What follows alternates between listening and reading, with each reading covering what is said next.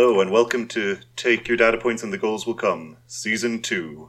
I'm Cathal and with me is Brian. Back again. How are things after hibernating for the off-season? Things are good. I think this year is going to be an exciting year. We've listened to a lot of the feedback from our fans or fan. I counted about 3 fans, I think, in the off-season. Yeah, I've talked to people who've listened to an episode, which I'm not sure if that qualifies. This week alone, after I posted a new article on the site for the first time in months, we got 2 new Twitter followers, including Paul McGrath. Not the Paul McGrath, but we did get a Paul McGrath. And none of them were sex bots? Doesn't look like it, unless they're Paul McGrath themed ones around these days. I don't know. It's been an interesting year, this off season. We're coming back. We're learning from all the changes.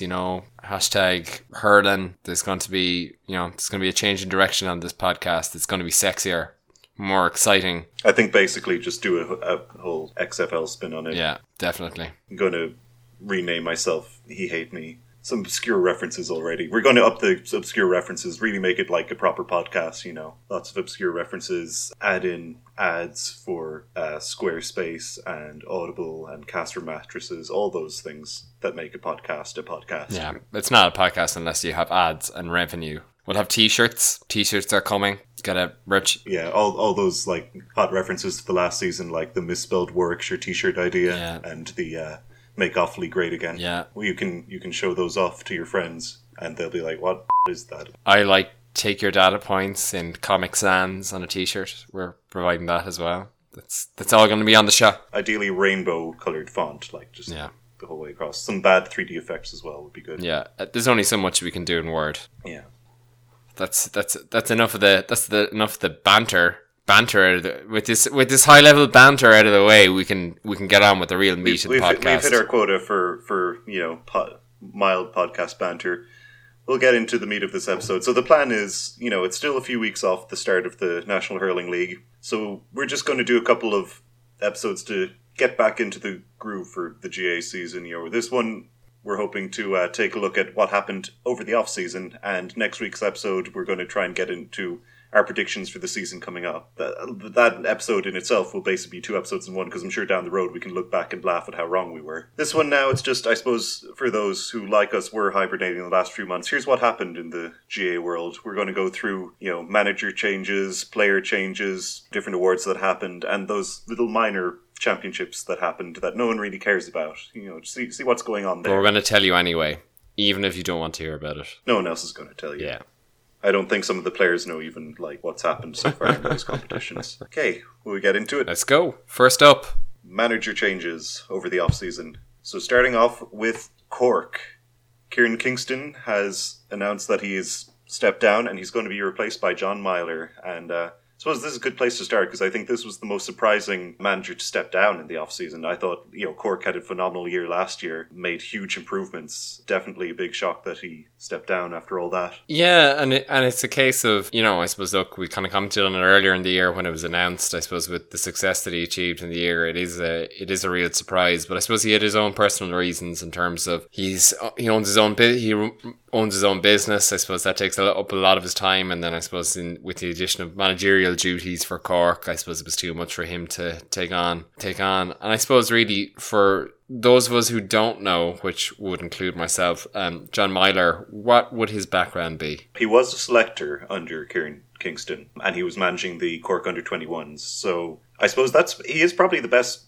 I hadn't really heard of him before, but he does seem to be the best person for the job, just because you want to maintain that continuity and maintain what Kieran Kingston started off. Yeah. So someone who knows a lot of the players, knows a lot of the young players who started last year, and was working as a selector. It should hopefully help with that. It remains to be seen if he can continue the work that Kieran Kingston started, but he's been left with a good template, and he's been in a position so that he knows how the template should be run and everything. So. And do you think the danger here is, okay, he comes in, fills in Kieran Kingston's boots, and it's another year or 2 of just trying to find themselves and trying to repeat what they had already, or do you think he'll just be able to take it up and Cork will continue to rise on a kind of a steady path like they did last year? My hunch is that he will be able to do a good job. Looking back over my notes as well, also in terms of experience, he won a Christie ring with Kerry in 2011. Managed other teams that have improved in recent years, like Carlo. So he has done well at lower tiers. He has decent management experience. So I think he'll do a good job.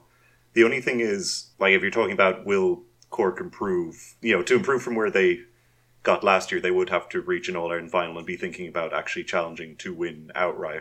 And I just don't know if they'll be able to do that, because I think teams will be a lot more prepared for them this year. Last year, they really came out of nowhere. What would have been best if they had been like the Cork team in 99 that just came from nowhere and won it in the first year of being good. Whereas now, I think maybe they might have a few more years of lull while they try and exceed their expectation again. Yeah. Because I don't think it'll be their fault so much. I just think other teams will be that bit more riled up to play against them, and it's going to be tougher for them to get the same results than it was last year. Okay. So, next manager change, Dublin. This was probably the least surprising manager to step down, which was Ger Cunningham. Whatever really happened behind the scenes, we don't know, but definitely generated the most rumours about player dissatisfaction. You had a lot of players leaving the panel. Dublin just had a very bad year last year. I think their only championship win was against Leach, which... doesn't that say a lot, really? They got relegated from 1A. Yeah, it was a bad year all round. I think it was clear that he was on the way out. What is interesting, though, is his replacement in Pat Gilroy, who does not have any real hurling experience, except maybe at small Dublin club level. But he has won an All-Ireland, as manager for the Dublin football team, and has definitely generated a lot of hype. You get a big name combined with being involved with Dublin GA. There's already, even though we were only into Walsh Cup and, all those kind of preseason competitions, there's already been every single match he's involved in. They had a friendly against Tip the other day, and there was all these things like Gilroy's, fails to live up to beating Tip. And, you're seeing a huge amount. There's a lot of pressure on him already, but I think it's a really interesting decision. I think, there is the question about, will the football skills transfer enough to hurling, or, will he just fall a bit flat? There's a big difference really between how much is put behind the Dublin footballers versus the hurlers. But of course, he put a lot of that in place himself when he was there. So a lot of questions. Will definitely be an interesting one to watch. I think if he can just get a good team of, people with hurling backgrounds to handle the skill side of things, and he just takes on the overall training structures and organisation and conditioning, psychology side of things, could be interesting to see if Dublin have a big rebound this year. And that seems to be more, I suppose, the natural appeal. I find it quite a small bit confusing and probably more intriguing than anything else. But I suppose that's really what he's there for, is probably maybe the conditioning, and more so than even that, and the training. I would say it's probably that, I suppose, Dublin GAA being a bit of a political animal, that he's more there from a political point of view rather than actually more than a management side. And either it's going to go tremendously well, or it is going to crash and burn. Yeah. I think the high expectations could be damaging just with him coming on. People are expecting maybe a lot more than they might get. But, we say it's intriguing for us.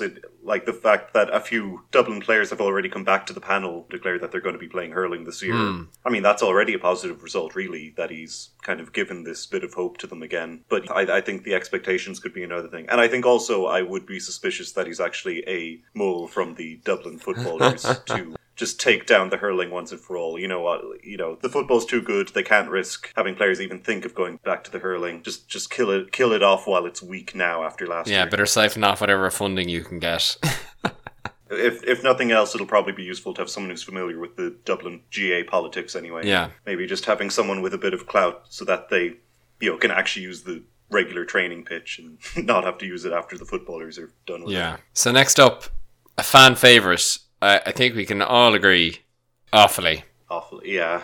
They have provided us with so much to talk about in last season's podcast. Mostly negative, but one of those kind of nice moments of sympathy we got was from feeling sorry for this man, Kevin Ryan, who'd also stepped down. And, as far as his management skills, I don't think he was an amazing manager, but I think he was competent. But my God, he was just dealing with a combination of a bad team and the worst politics of any county. It felt like every single structure in Offaly GA last year was falling apart. They had to bring in Brian Cowan as mediator. Yeah. You're not in a good position in any walk of life if you have to bring in Brian Cowan as mediator. Well, the Hurling Improvement Committee, when your Hurling Improvement Committee resigns en masse, and they have to get Brian Cowan to intervene on your behalf in order to get the county board and the committee back on talking terms, you are really in trouble. And really, it's emblematic of the whole situation in Offaly. His replacement, Kevin Martin, what I can say is both of them are called Kevin. Indeed they are. Do you think this will have a positive effect for continuity, that they're still named Kevin? The players will come in, they'll say, how are you, Kev? There's no disruption there. Do you think that'll help? I would have said that, it's handy. I suppose, I don't know what his personal preferences are. If it's Kev, Kevin, I don't know, he might have a nickname that he may be preferred to be called by. Given Kevin Ryan's leaving, maybe the players had other names for him, but that's not for us to speculate. But what I would say is both men are named Kevin. Will they continue in the same path? Will just these Kevins continue to lead Offaly down the wrong path? Well, for the sake of the podcast, we can only hope that they continue to blunder around the place so that we can make fun of them repeatedly, just to continue making up for 1998. And can I say, that level of expert analysis is why we deserve sponsors and t-shirts. That's all I'm saying. Exactly. That's all I'm saying. It could be you, advertiser X. That would be a great spot to fit in an ad. I'm just saying, if they did buy the ad space, just sneaking in there. What a segue that would have been. As we said, they're both named Kevin. Because I felt that would be all we knew, I did do my research on this guy. And actually, his credentials are very good. Won 2 All-Irelands as a player in the 90s for Offaly. As player-manager, he won the Offaly Club Championship. Manager, he won the Christy Ring Cup. Although that was with Westmeath, and the year after they got demoted in the league. And he had a big falling out with the players. So, it's not perfect. And, I mean, if he gets that frustrated over players not putting in the effort, he might get very frustrated with all the aforementioned Offaly GA politics. But, he's been around Offaly long enough. I'm sure he's well used to it. And, the fact that he is kind of, he has won the All-Irelands for them and everything, he might just get that bit more respect than the average one. I think he has a chance as anyone, really, of doing a good job. His credentials are good, but it just remains to be seen. I think really the problem for Offaly is just the lack of continuity. They haven't been able to hold on to a manager for more than a year at a time for quite a while now, and I think they just need some consistency if they're going to ever get out of the valley that they've been in for a while now. I'm going to call it now. Offaly are going to eat him alive. And this year is going to be a disaster. Take note, podcast listeners. This is where I said it on the 11th of January 2018. Offaly not going to be their year again. That reminds me, I need to start a new list for this season of things that you say that then we can bring up when it goes wrong. Okay, so that's those are the major management changes that we noticed over the off season. I will say as well, the reporting in the off season, and especially for counties that aren't as big as Dublin, it's very ad hoc. I really have to keep an eye out at all times in case any news actually happened. Because often it's just someone several scrolls down on Twitter will have mentioned it. So that's the management changes. Now we will get into some of the player changes, some of the notable retirements that happened this off-season.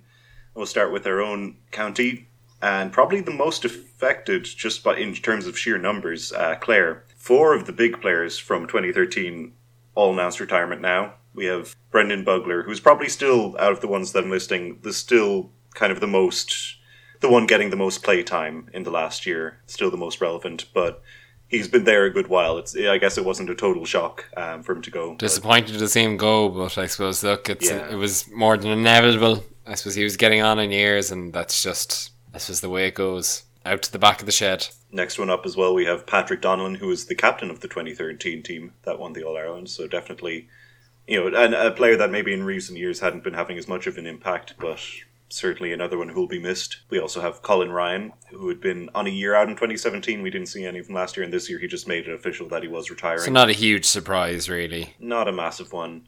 And then also Dara Honan, who scored Clare's last score in the 2013 I remember it well. Aww. But I suppose as well, he's been dogged by injury. He hasn't played a full match, I'd say, in a year, 2 years. And it was kind of more inevitable than anything, really, I think, on that. Things like that, that can be enough to make, sports professionals just give up out of frustration. When you're an amateur, just trying to put all that effort into just getting back to maybe playing a match here or there, you can see it not being worthwhile. So then, as well as that, not total retirements, but a few players will be just missing for all or good portions of this season. And Aaron Shanahan missed the season with a cruciate injury. Aaron Cunningham and Cian Dillon are off travelling. Not players, but just another significant thing was Donal Cusack is gone as coach, which... And really, there was also the entire controversy surrounding, we'll say, outside of sports matters as well, which definitely, I think, forced his hand really in terms of leaving. So I think, look, it is what it is. There's some very strange circumstances for him leaving, I suppose. Yeah. I suppose what more can you say, really? Probably a lot, but I don't want to. I think, Google it, you guys. Google it. Yeah, it was just it was a whole thing. But I think even aside from that, I think if that hadn't happened, I feel like maybe the timing would have been right as well. And just, I feel like this year, with a lot of players gone, there's just going to be a lot of room for experimentation. And I think really after having their first year getting used to things, this is time for the current Clare managers to just really put their mark on things and start paying dividends. Figure out the team and get things going again. So, I don't know. I think maybe they need the space to do that without another very strong personality in Donal Cusack. Next up, Tipperary. Yeah, speaking of controversial figures, Darren Gleeson has announced his retirement. Ignoring the personal stuff, he was an excellent keeper. He was on 2 All-Ireland winning teams. Probably would have been more if it wasn't for the fact that Brendan Cummins was his predecessor there in Tip. And certainly an excellent player, but not ignoring the personal stuff. Let's hope that he doesn't make his retirement just a return to a life of crime. I think they really... he was an older player and it would be likely he'd have retired anyway, but I feel like... This definitely expedited it, yeah. Yeah. Fairly scandalous stuff, really. It's kind of one of those things of, well, if he wasn't going to go this year, that certainly made his mind up. And then also for Tip, John O'Keefe has retired as well. His name was John. Limerick. James Ryan, who was man of the match in the 2013 Munster final. One of their stronger veterans, and, he was an older player now and you can see why he's going, but I wonder if this will hurt Limerick a bit, because they have tons of young players with talent, like they've won multiple under-21s and everything now. I wonder if it will hurt them a bit not having any veteran players left, or not having many left on the team, because I think if there's one thing they've been lacking, it really is a bit of just kind of some kind of guiding when matches get tougher, and I think maybe just a sense of identity, and I think he'll definitely be missed. Maybe not even so much for his playing, though, that will be missed too, but definitely I think just to be a bit of maybe a mentor to some of the younger players. He'll be missed. Next up, Galway. Cyril Donnellan, nominated for an All-Star in 2012, didn't get it, but, long-time solid player. At 32 years old, a lot of hurlers, they would retire kind of late 20s, a good bit earlier than that from inter-county, just the amount of time you have to give up for it. I'd say he was happy he held on just for one more year in 2017, given how Galway performed. So very well timed. Nice retirement for him. Good time to bow out. And finally, we have, for Kilkenny, Michael Fennelly. This is definitely one of the bigger names to retire this year. 3-time All-Star, 2011 Hurler of the Year. He was, past his best by the end. He wasn't playing as many, full matches and things like that. And you could say that for most of the Kilkenny panel, to be fair. Yeah, but yeah, he's definitely one that even past his best, I think most of the other counties will be happy to see him gone. Don't need him sticking around there giving young players notions of winning 4 in a row again or anything. Just go and enjoy your retirement, Michael. Don't go, help any younger generations in Kilkenny. Take up fishing or architecture or anything but hurling. Yeah. Right. That's all the ones we spotted anyway in terms of retirements. Maybe there are others Twitter didn't tell me. If you want to tell us, our Twitter is @TYDataPoints, as always, and the mail is mail@takeyourdatapoints.com. Send us your abuse. And also, good wishes. I feel like a better way to get the letters in is to make mistakes, and then people will correct us, rather than, ask for feedback directly. And also, let me make it clear, in order for people to get a shout out on this podcast, they also have to actually send a mail. I've had some feedback in person that people were not getting shout outs on the podcast, and that is not how it works. You have to send us mail, and then we will shout out to you. Just need to clear that up, because I'll be honest, that's how the podcast works. So now you know. You've got to actually go to the effort of sending an email. They're free now. Yeah. That's you told. Person who will remain nameless until you send an email. Yeah, that's you told. So I think now we may as well get into the other competitions that were going on during the off-season, because, while we say it's the off-season, really it's just the off-season for, I guess, high-quality inter-county hurling, but you still have all these other things going on. Current state of the club championship, 4 teams left. We're getting into the semi-finals soon. So from Munster, we have Na Piarsaigh from Limerick. They won the All-Ireland 2 years ago in 2016, and then I think didn't even make it out of Limerick the year after, so they're definitely looking for redemption. And I think they're scheduled to play their semi-final against Slaughtneil, coming out of Ulster from Derry.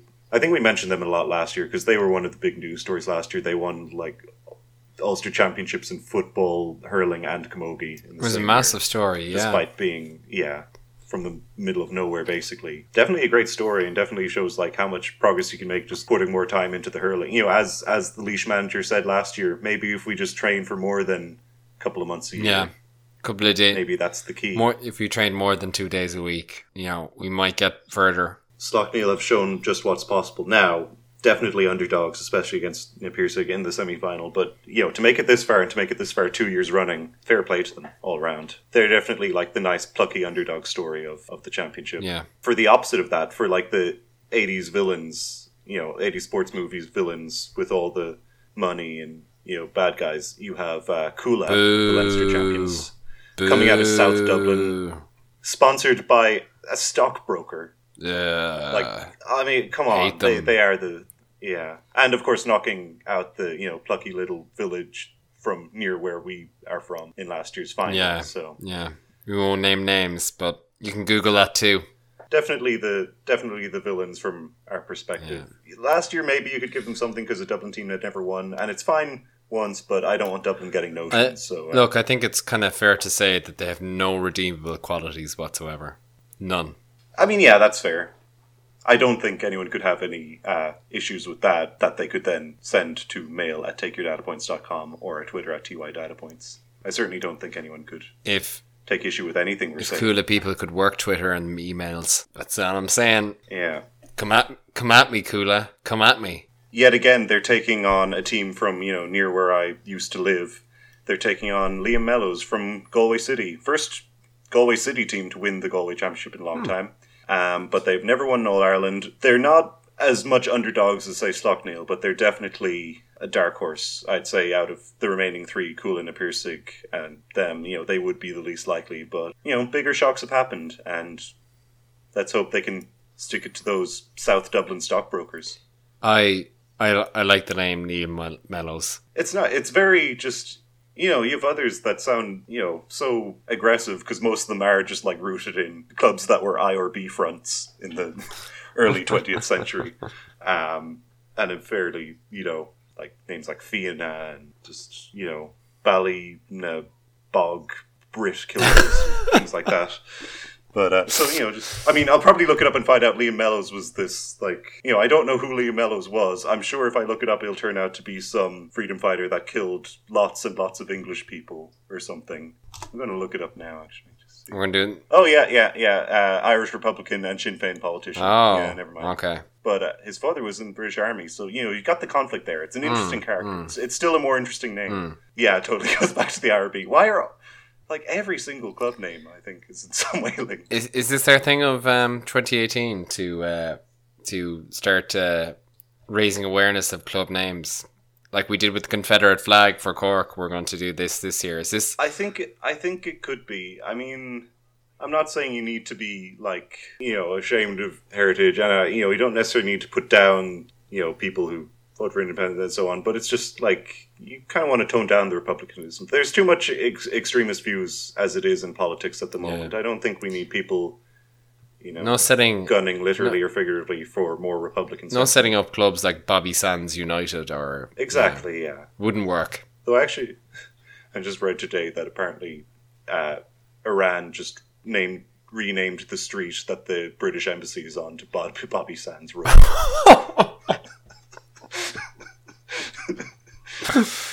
No, that's someone being there for you now. You've been told. Wow.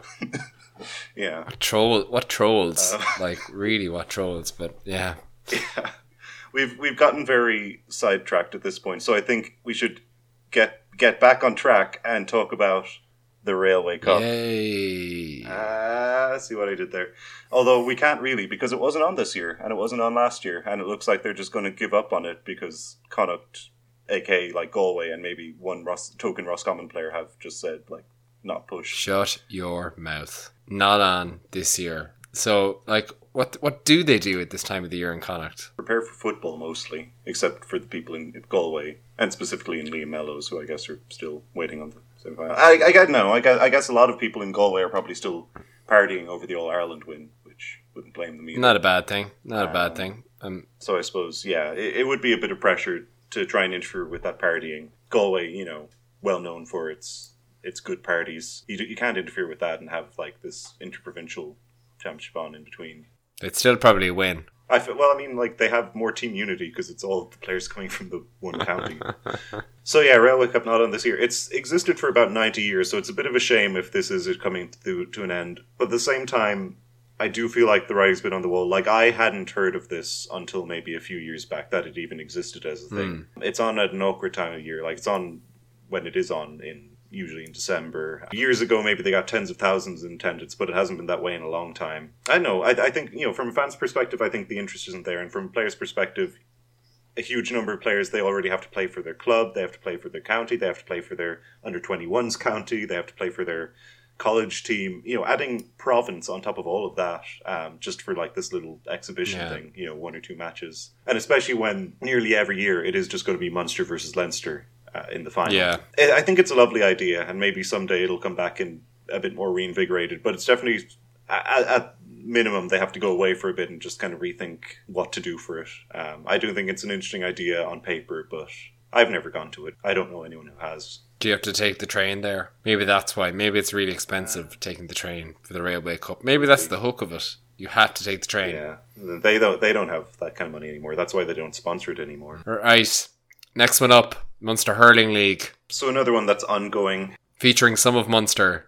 Some of Munster. Arguably the 2 best teams in Munster, Waterford and Tip, haven't bothered with it this year. They're just kind of having friendlies or whatever to get rid of their Christmas bellies. You still have Clare, Limerick, Kerry and Cork in this. It does seem a bit redundant as a championship, especially now the new All-Ireland format is going to have a league structure with the Munster teams in it. But I suppose that doesn't have Kerry. So, you know, it does have Tipperary and Waterford, but it doesn't have Kerry. And is it really Munster Hurling without them? Arguably, no. This is going on, like the Railway Cup. I'm not sure if it will continue to going on, but I guess it's good just training for pre-league. Yeah. Get the team going, try out a few things. Another reason why I'm more positive on this championship than usual is just the fact that Clare are actually in the final of it now. Clare and Limerick both beat Kerry, which was unsurprising, but they also both beat Cork, which was a bit more of a shock. And Clare's win over Cork in particular actually was a surprisingly huge margin. So, you know, I'll get behind that as long as Clare win. 4 goals and a point, if I'm remembering correctly. Not too shabby at all. Not too shabby. Not too shabby. You know, we're wondering if they will find the replacements for a lot of the players who have left. I mean, if that holds up beyond these, like, January pre-season games, definitely some things to be hopeful about this year. Next up, Walsh Cup. So basically the Leinster equivalent, just, you know, the real battle isn't between the teams, it's between the players and their own bodies post-Christmas. This one has a lot more of teams. It's one of the few championships where you'll get the top-tier Leinster teams versus, you know, the ones who are kind of used to playing down in 2nd or 3rd tier. But as such, there's been absolutely no surprise, like, upset wins in this so far. The semi-finals are going to be between Offaly and Kilkenny and between Dublin and Wexford. Kilkenny are the only team to play another Division 1 side so far, and that was only Laois. And, like, Offaly got through. They were in a group. There were, like, 4 groups. They didn't have enough to make 3 teams in each group, so Offaly just played Westmeath twice. And their aggregate score, like, winning margin across those 2 games was 5 points, which, Offaly, that's not enough. It's only Westmeath. Like, Westmeath, a lot better than they used to be, but across 2 games, you should have more than 5 points difference. Yeah. Says it all. Offaly versus Kilkenny. Be surprised if Kilkenny didn't win that. But the other semi-final, Dublin versus Wexford, I think that could be interesting. Yeah. That could be a decent, you know, in terms of pre-season games, I know maybe people will be a bit sluggish or whatever, but I think that could be good. Dublin potentially on the rise with Pat Gilroy. Wexford with a second year on Davy. Curious to see the result of that. So now we're going to get into, even though it's like the least relevant because it's totally different rules, this is definitely the thing, of all the news we've talked about, this is the thing that I heard the most people talk about in the off-season. I think it's one of the few things that actually got people talking and got people interested, and this is the Fenway Classic. So this is a modified version of hurling. It's 11-a-side. There is nothing but goals, and Clare are the champions of it. Amazing. And it was played in Boston. Like, it really just seemed like something that you dreamed, and somehow it came to life. Just like Clare winning through nothing but goals. It does just seem like you had a wonderful dream, and then you woke up and it actually happened. I'm not saying I wasn't behind the Fenway Classic, but you know, like, it's definitely geared towards the likes of me who love goals and nothing but goals. So I think a lot of like clips and maybe even full matches are still available to watch on YouTube of this. Definitely check it out if you haven't seen it. It's very interesting. Apparently, it kind of developed a bit in the States just for, and internationally, because clubs wouldn't necessarily be able to field full like 15-a-side teams. So it's a way to play, and they wouldn't have the pitch sizes. So it's just a way to play on a smaller pitch with smaller numbers. Definitely interesting how they have a lot of rule modifications, which I think in a way made it almost feel like a cross between like hurling and basketball. Some of the rule changes, which are my two favorite sports. So I was very into it. But I think it'd be interesting to maybe go through some of these rule changes and think, what would happen if you actually applied this to real hurling? Right. So let's get started. First rule. No limit to substitutions. Yeah, I think this one would actually be pretty good. I wouldn't have a problem with this. I think you'd get more, you could get younger players build up their experience without kind of, risking the game over sending them in for a bit, testing them out.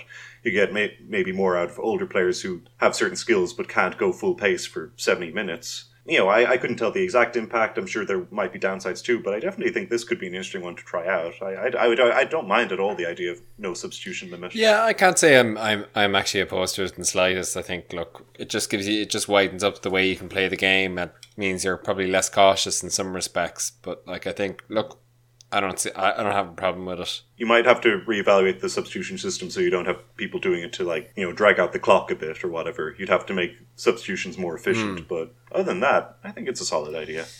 Second rule, only goals can be scored. I mean, it would be hilarious. It would be amazing, but I think totally ridiculous as well. Like, it was fine for a small pitch because you can't have points on a small pitch because then you just have keepers like hitting points off every puck out. It was fun for an exhibition. The only qualm I would have is that it does make it feel a little bit like something like lacrosse or field hockey. I think it's a case that this one can stay with the Fenway Classic and not make its way over to Championship hurling. And I know this is me saying it, but I suppose there is something quite spectacular about a point being hit from an impossible angle, as evidenced in, we'll say, the Galway All-Ireland final last year. I think you'd just be robbed of kind of some fantastic moments like that. So I think for that reason, and I think you still want the specialness of goals. You want them to be very dramatic events. That's it. There is something lovely about just a well placed goal out of nowhere that's changes what had been a totally one sided match into something where both teams are in it again. So you don't want to take that away. Next rule. This, as well as the substitution limit and another one or two later on, this is one of the ones that remind me of basketball a bit, because it's a bit like the 3-point line.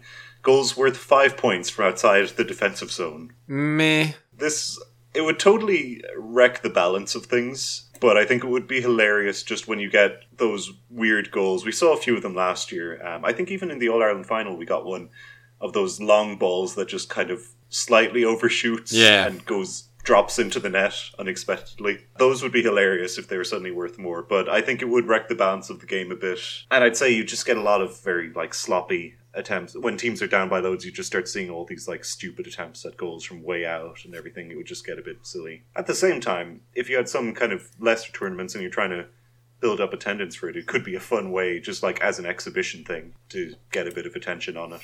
Yeah, and this one, the next rule as well, kind of was one I was kind of works for the Fenway Classic, but not necessarily outside of that. You cannot have 2 hand passes in a row. Yeah, I think maybe it makes sense on a smaller pitch, but the usual scale, It's very hard to string together lots of hand passes. It's very impressive to see it done, and I'd see no reason to try and get rid of it. Maybe Owl fellows would like it because it would encourage, good old-fashioned long balls, and ground hurling and all that, but it's hard enough to maintain possession in hurling without adding a rule like that. Potentially Gaelic, just with all the people complaining about it being too cautious and, just trying to hold on to possession. Maybe it could be something for that, but I think it just wouldn't make sense on a large pitch. There are too many ways to lose possession already. You don't need to force something like that. It would ruin the tactics of Davy Fitzgerald single-handedly. It certainly would. If it was implemented, I feel it would just be people who have a grudge against him, of which there are a decent number. You're ruining the game with these short passes. I did my analysis. It didn't do anything special. At least in that one game that I did the analysis on. Next up, no kicking the ball intentionally. Again, this is one I think, no need for it. It's really hard to kick a sliotar accurately, and I think it's entertaining sometimes when you see those last-ditch attempts at goals where they just try and kick it just when they have no other just space. As the hurley's been held up and they're like, feck it, I'm just going to go for it. And you love it when those succeed, and equally it's hilarious as long as it's not your team doing it. When you get a player who just gets a bit cocky and decides they're going to kick it in instead of hitting it normally and then totally mess it up and send it wide. That is fun. I'm going to make a side note on this, say, as well. This could be interesting for Gaelic football. No kicking the ball. Just Gaelic ball punch. Incidentally, name of my new punk trad band, Gaelic Ball Punch. I'm taking that. We're selling the CDs on the website. But yeah, it's. I think that's not really a very useful rule in regular hurling. Yeah. 30-second shot clock. Now, this was something I was confused about. So, again, I think this is one... I don't think it matters in regular hurling because it's really hard to hold on to possession. I can see it on the smaller pitch, maybe. You could just kind of, cling onto it a bit more. Yeah, it's not needed. But again, for the kind of, thing of Gaelic football teams being overly cautious and possessive, I think this is definitely something that could speed it up. And, stop players just holding on to the ball when the match is won for, the last 5-10 minutes if they have a good lead. I think something like that would be great just to speed things up. So we're saying that most of these rules should really be adapted for Gaelic football. Fix the problems of Gaelic football. The only thing I'll say with this, though, it's mostly the Alphas complaining about that modern style of play, and their complaint is always, it's too much like basketball. The idea of solving a basketball problem with a basketball solution might be too much for them. And the thing is, do you ever wonder that one day will be the old fellas given out? Oh, I can't wait for that. I mean, I feel like that's what retirement's all about, is just giving out about things. You got to enjoy that. I'm planning now. I'm going to start my list now of all the things I want to complain about when I'm an owl fella. Really, the podcast is just me, getting a little bit of a release valve on that now. I'll just, I'll give out. I'll go give out to things that were even before my time. I'll be like, no, they should never have brought in helmets. Concussions are part of the game. It's part of the strategy. It's concussing your opponent. Yeah, and I'm still not sold on Hawkeye. Next rule. Tap and go style frees are allowed. So, rather than having to wait and set it up and wait for the ref to blow his whistle to display his authority, you just go and hit it. I'm on board with this. Go straight off that. I would like this. The amount of downtime in games, really, and how many times that a game has to break just purely so a free can be set up. I love the idea that teams who are, just trying to get that last minute goal could, because a lot of time when they're in that situation, you do get that cynical free on them or whatever, just to slow them down, force them to go for a point instead of goal. If they could just continue on, hit the ball down before the opposing defense is set up properly, I think that would be great. I think it would be interesting. I think no reason not to maybe give this a trial run in the main game. Yeah, I really like this idea. Next one up, 65 replaced with corners. You're not. Tisn't soccer you're playing now. Yeah. No. I again get away out of that. Smaller pitch. It's fine because I don't know if the pitch that they're playing on even was 65 meters out. But yeah. I wouldn't be gone on this one. It might encourage more goals, but it wouldn't allow for points, so it would be a very predictable strategy. I think you just get a big cluster, and I don't know, I'd say it would just be kind of messy if you tried it on with 15 aside hurling. Next one, draws are resolved by penalty shootout. Another one I'm not mad about here. I think penalty shootouts, they're just focusing too much on one tiny element of the game that it's not really relevant to how the team's performed. It just feels like if you're doing that, you may as well just flip a coin. I'd rather just see continuous extra time played really until one team pulls ahead. Yeah. I'm kind of 50-50 on it. I could go with it. I wouldn't complain about it really, or, extra time, either or. I mean, if it was a choice of that or a whole other replay, I might prefer that, depending on the situation. But if it's a choice between just playing extra time and doing that, I would definitely rather extra time. It depends on who's playing and which would benefit Claire more. Exactly.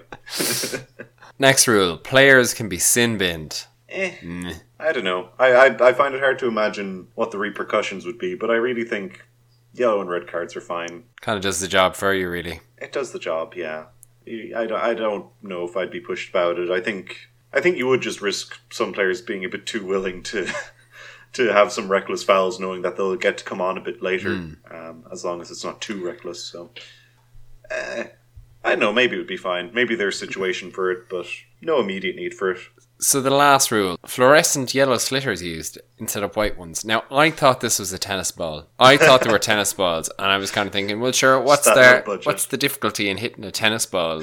Like, they spent all the budget booking Fenway Park. They had no more money for slitters, just had to get a few, stray tennis balls from the dog park, That's kind of what I thought. I was like, well, I suppose if it's going to be played anywhere else in the world, it'd probably be easier to get a hold of a tennis ball than it is a luminous slitter. Overall, though, I think this isn't a bad idea, especially, on dreary days. I think in league games especially, where you have you never get as much light when it's early in winter. It's easier to track. It is.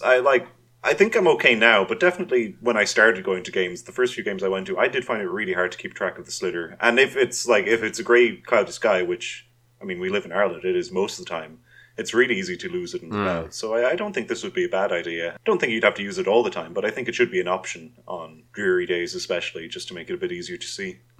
Yeah, not bad. I think it's interesting seeing the innovation from Fenway Classic. I'd say definitely, if you haven't seen already, check out some clips of it. It's a fun novelty. I look forward to seeing it in the future. One final note, just want to point out, the last instance of this, Galway won it this year. And then, as we know, last year, Galway went on to win everything. Clare won Fenway Classic this year, so, more reason to hope. Direct correlation, my friend. I think so. Direct correlation. I think I think that one data point is enough to extrapolate from. I think it's clear that Clare, this is going to be the first of their 5 in a row. Heard it here first. If I've learned anything from a whole year of last year doing this podcast, that you can just make wild jumps in logic, actually have no logic at all, and it's as relevant as what anyone else says with statistical models. That's what I learned last year. The more I've done the podcast, the more it has become clear to me that all sports pundits are just winging it and throwing things out, and well aware that if they don't have an opinion, make a crazy one, because that'll get people listening. Or act like you know. Yeah. I think act like you know really is kind of like, you can act like you know and it's fine. You're just being paid to give opinions. It doesn't really matter at the end of the day. Exactly. So if RT are listening and need 2 young, pundits to, I don't know, fill a slot between, I don't know, whatever time they can think of that they'll pay us for, we're there. You have us. I'm just saying, RT, you had the resources to make a Marty Morrissey dance game on your website. Yeah. You have the resources to, pay. We have our own microphones and everything. We have our Skype account and our freeware audio mixing. It's very cheap, really. Yeah, and we take turns editing it. You don't even have to pay. Very, very cost effective. Yeah, you don't even have to pay for professional production values. Honestly, if you just cover the TV license that I'm paying now, that'd be enough for me. Because I'm not using it. I only have a Chromecast. I feel like it's a bit wasted on me. So we'll write an article on the website while hipster millennials are killing TV. We're also doing clickbait this year. We're going to be doing lots of clickbait and misleading articles. How did Davy Fitz get, this championship in 5 steps, and then all 5 steps are just photos of kittens? That's monster views right there. Break the internet views. This is kind of the stuff we're really looking to do this year and expand our audience. Aggressive growth really is kind of what we're looking for. I think, let's see now. Currently on Twitter, we have got 29 followers. Wow. I think if we could turn that into maybe, 70, 75. Whoa there.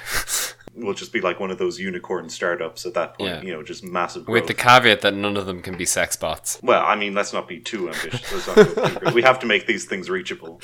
I'm not ruling out coding a few of those myself, just to get the numbers up. Right. Final section of the podcast for this week. Let's go into the individual awards and the All-Stars, which, it's old news by now, but, we weren't recording then, so... It exists. I was going to write an article complaining about how there's been a trend over the decades where you're just getting fewer and fewer teams represented, and this year's All-Stars did continue that trend, and I had a lot of data. I had a whole article written out, and then I just read over the article, and I was just like... This is really boring. I'm not going to post this. I post a lot of boring articles, but it's just like, who the hell cares about the All-Stars going from, maybe representing 5 teams a year to 3 or 4? Who cares? So that's exactly right. Yeah. Who does care? So let's skim over this quickly. Quick summary. 7 came from Galway, 5 from Waterford, 2 from Cork, 1 from Tip. Other teams with nominees included Wexford, Kilkenny and Clare. Yes. List briefly. Goalkeeper Stephen O'Keefe, Waterford. Right quarterback Pádraig Mannion, Galway. Fullback Dahi Burke, Galway. Left centre back Noel Connors, Waterford. Right wing back Pádraig Maher, Tipperary. Centre back Gerard McInerney, Galway. Left wing back Mark Coleman, Cork. Midfielder Jamie Barron, Waterford. Midfielder David Burke, Galway. Right wing forward Kevin Moran, Waterford. Centre forward Joe Canning, Galway. Left wing forward Michael Walsh, Waterford. Right corner forward Conor Whelan, Galway. Full forward Conor Cooney, Galway. Left centre forward Patrick Corrigan, Cork. Terms and conditions apply. And those are the awards, and really I think there was a lot of names. And they all won awards, so, I suppose just to go quickly through some of the notable inclusions and the notable snubs. Ones that I thought were interesting. Mark Coleman, it was only his second year playing, and it was only his first year, actually really properly playing. He made, a little bit of appearance at the end of 2016, but he was phenomenal for Cork. I think every possession went through him, it felt like, in a lot of their matches. I think a linchpin, really, in terms of Cork's performance. He was absolutely one of the key finds for them in the last year, trying out, their young squad and everything. He was superb. Another notable inclusion, Brick Walsh. He becomes one of very few players to win an All-Star as a forward, as a midfielder, and as a back. So, nice bit of trivia there. Very impressive career. Great year for him overall, and I think he's announced that he's going to continue on for this year again now. So. Oh wow, he's a decent spud. Overall. I think Waterford, they've been just slowly crawling their way up the rankings for the last few years. It'd be nice if they could finally just get that championship. So if they could finally win. Yeah, but if they did, it'd be good for him to be on that team just after all he's contributed. Then we also have Pádraig Maher for Tipperary. Tipperary, spotty year, but he was one of the players that really did well for them. And this was his 5th, which puts him one behind the Tipperary record, which is held by Nicky English and Owen Kelly. So, maybe not the best year for Tip, but definitely another strong year in what's been a really impressive career for him as a whole. Certainly so, yeah. Not exactly a fantastic year from last year, but... To come away with, losing a semi-final by a point after having a not great year... It says a lot about the team overall. Does indeed, yeah. So then getting into some of the notable snubs. Ooh. My first one here, Anthony Nash. Another, key player for Cork this year and their improvement. One of the few, veterans to really hang on and do a lot for them. Thought it was a bit surprising for him to go out, but, they really don't have that many players outside of the 2 All-Ireland finalists. Yeah. As mentioned. So I can see, and Stephen O'Keefe was good for Waterford and everything, but... I don't know, I think just in terms of impact for the team, Anthony Nash maybe was more impactful. Obviously Waterford got further in competition, but I think Anthony Nash did do more for his team. Yeah. As an individual. I think as a goalkeeper, I think he's definitely one of the ones that kind of stands out head and shoulders above. Well, aside from Darren Gleeson, but that was for other reasons. I think as well, just hurling goalkeeping, it's so much of it is just puck out placement, far more so than it is shot stopping, and he's one who is just unbelievable at that. I mean, the Munster final, Clare basically had an entirely new, controversial game plan, play totally different to normally, just to try and compensate for him. And when you're doing that much, when 15 players have to play differently for one player on the other team, that's someone who's important. Yeah. Austin Gleeson. This was a big name to miss out. I don't know if I'd argue with it, because he did have an up and down year, though. But definitely, I'd say one of the biggest names to miss out this year. He wasn't quite himself this year, I felt. I think he was just kind of... He had some flashes of brilliance. If you made a highlight reel of the year, you'd think, how would he miss out? Yeah, but then... So he had some brilliant moments, but overall, and especially in the final, which I think is what people remembered when they were putting together when they were voting on this, just a bit up and down. Yeah, just never really seemed to really make himself known. Had a very quiet final, and it was just a case of, yeah, I can understand why. TJ Reid for Kilkenny. A very bad year for Kilkenny. Yeah. First year in a long time that they didn't even make the quarterfinals. But having said that, like, All-Stars, they are meant to be more individual rewards, despite the fact that they're totally weighted towards the teams that reach the final. They are meant to be individual awards, and while so many other players were totally off the boil this year, he was absolutely nailing it. He was getting all the frees, he was getting a huge proportion of their points. I'm sure he was keeping them in most games. He was one of the few bright spots, and I think a very forgettable year for them. And I think even the fact that he was nominated despite them only reaching the second round says a lot about his contribution. Also notable snubs, just any of the ones from Wexford, I think. Because you had 4 players nominated. You had Lee Chin, Conor McDonald, Diarmuid O'Keefe, and Matthew O'Hanlon, and none of them won. Yeah. And I know they only did reach the quarterfinal, but I just feel the amount of improvement that they made in the year just warranted some kind of recognition for one of them at least. I thought that was very surprising that you didn't have a single one. Politics. That's it. And I think finally, Shane O'Donnell. And this is something I agree with. I thought actually, for whatever you could say about Clare last year, and they were less than fantastic in a lot of spots. They just felt to be ticking over. They weren't improving or disimproving. Though I do think that Shane O'Donnell played fantastically that year. I think he put in some really impressive performances. I think it's a similar thing to maybe Wexford or maybe that TJ Reid kind of position for Kilkenny. It's like, well, you've played extremely well, but you're in a team that's not doing fantastically on the whole. Yeah. And I don't know, I suppose in the eyes of an all-star selectors, it's kind of hard to, you don't stand out as much. It's kind of harder to kind of put you forward. Realistically, it would have been hard to justify, but I think they were right to give him the nomination just to recognise what he did. And, we have to support him as well, we have to maintain the banner bias on this podcast at all times. So, have to give a shout out to him. Finally, then, we have the kind of other remaining individual rewards, Hurler of the Year and Young Hurler of the Year. So Hurler of the Year went to Joe Canning. I have no arguments on this whatsoever. If you interpret it as a Lifetime Achievement Award, if you interpret it as what he did in that year, either way, Joe Canning, for years and years, he was the best player never to win in All-Ireland. He finally got them over, and it wasn't just him being like token kind of player to inspire them or remind them. Like, he contributed, he got a huge proportion of their points. He was they were no longer dependent on him, which was great, but when they needed him, he was still there, and you only have to look at how they won their semi-final against Tipperary for perfect example of how good he can be. Yeah. He was superb, and I'm delighted for him that he finally got that All-Ireland, and Hurler of the Year I think is just cherry on top really for him and for Galway. Yeah. Joe Canning, bit of a goal. I think we can both agree on that. No, in all seriousness, I think well deserved. God, you couldn't say there's no way you could say any different really. What a credit to the Galway team. And then finally, Young Hurler of the Year, Conor Whelan. This one I think great year for him and everything, and certainly deserving.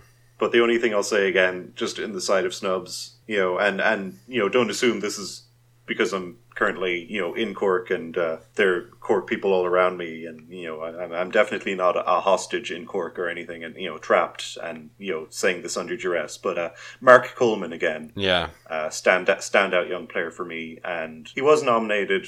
I think I would have put him ahead of Conor Whelan personally, but certainly not to take from Conor Whelan. Another great year for him too. Yeah, no, I'd certainly agree. I'd also ask that you stop sending me coded messages like duress and trapped and stressed and in danger. It's putting me off, to be honest. I'm getting stressed. You just got to deal with Cork people and their ways. You just got to agree with them on everything, okay? Even when you don't agree with them, they're right. Even when you really, really don't agree with them. It's Cork by. Having said all that, though, Conor Whelan, good young hurler. Good man.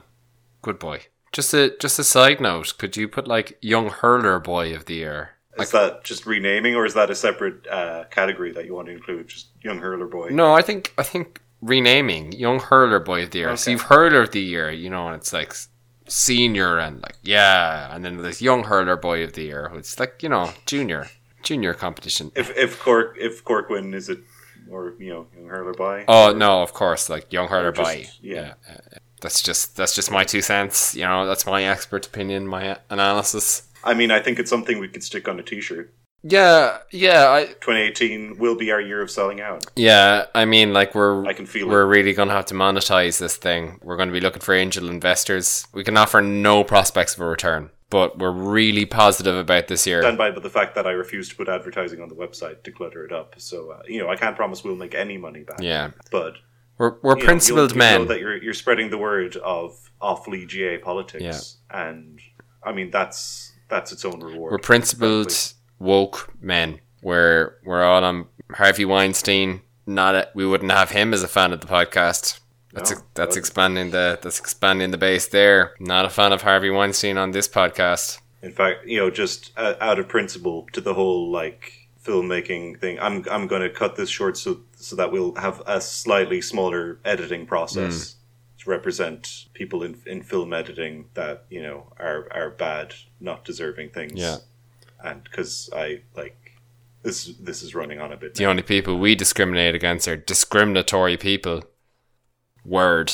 I'm going to call it now. Side A is Side A. Check out side B next week, where we look forward to what's going to happen next week. It's like a retro record thing. I was thinking tape. It's like a lovely mixtape. Oh, okay, yes, mixtape works. But instead of love songs that remind you of the person who gave it to you, it's making fun of awfully hurling.